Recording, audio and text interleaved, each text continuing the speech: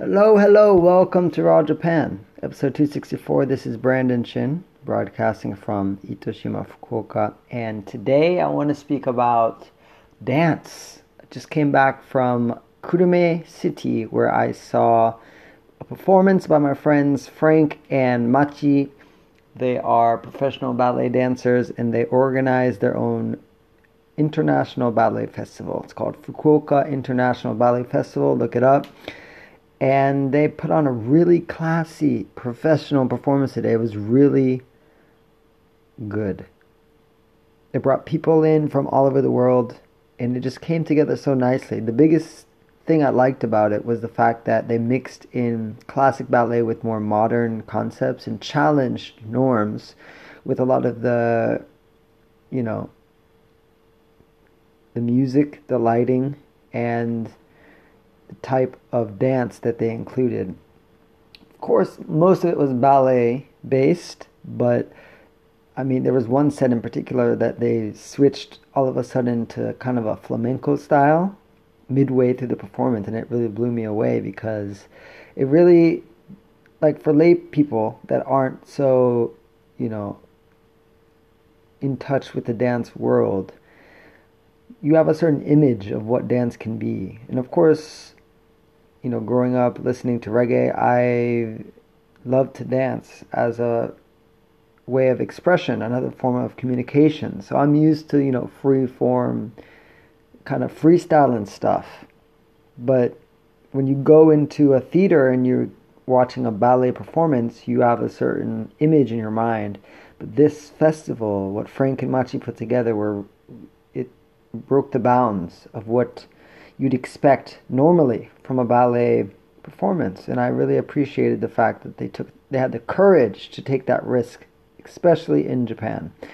And a lot of the Japanese dancers, you can tell, like all of the dancers on stage, you can tell were just enjoying themselves.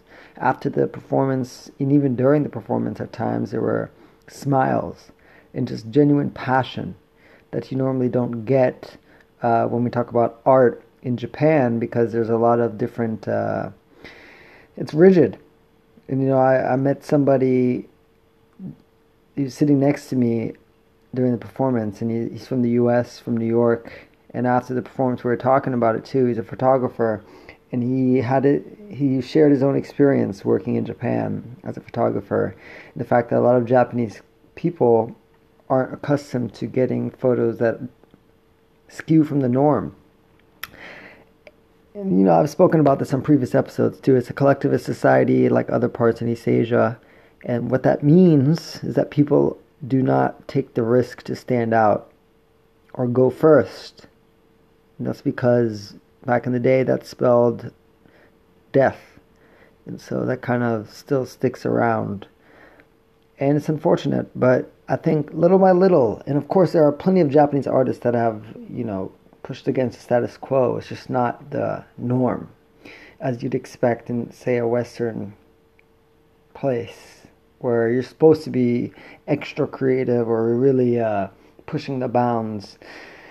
But in any case, it was a really good performance, really well put together, the sequencing, the storytelling, and the music choice as well as the lighting. Everything came together very nicely. They had some kids perform as well. And I remember last year I saw a practice rehearsal. This was actually for a different performance. They had a show or recital for the young kids that they teach.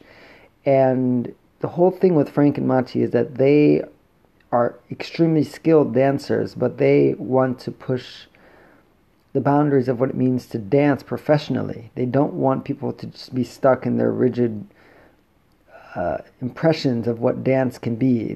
And this is for dancers, right? So he wants the dancers to be more passionate and show the love they have for the craft in the art form while they're dancing, so that the audience can experience that with them. And so these kids, it kind of, his training sessions and his classes, what I noticed is that they tended to serve as a way for kids to kind of mature in a different way that they normally don't get in Japan. And you can tell it had a great effect on the parents as well, because they were surprised at how their kid was expressing themselves during the recital, whereas they're not used to that type of those emotions. And so it even deepens the bond between family, because once somebody starts to be vulnerable and you see that, you witness that, then you can opt in to being vulnerable when you're with them, outside of the dance room. And that's why I think what Frank and Mati are doing goes beyond just teaching dance skills. It really is building people and, teaching them to be more comfortable and connect with each other. And I appreciate that. We need more of that. And I think Itoshima is a perfect breeding ground for their projects, and I look forward to, what they do to build their vision, and I support them wholly and fully. So I just wanted to share my experience today with that, and to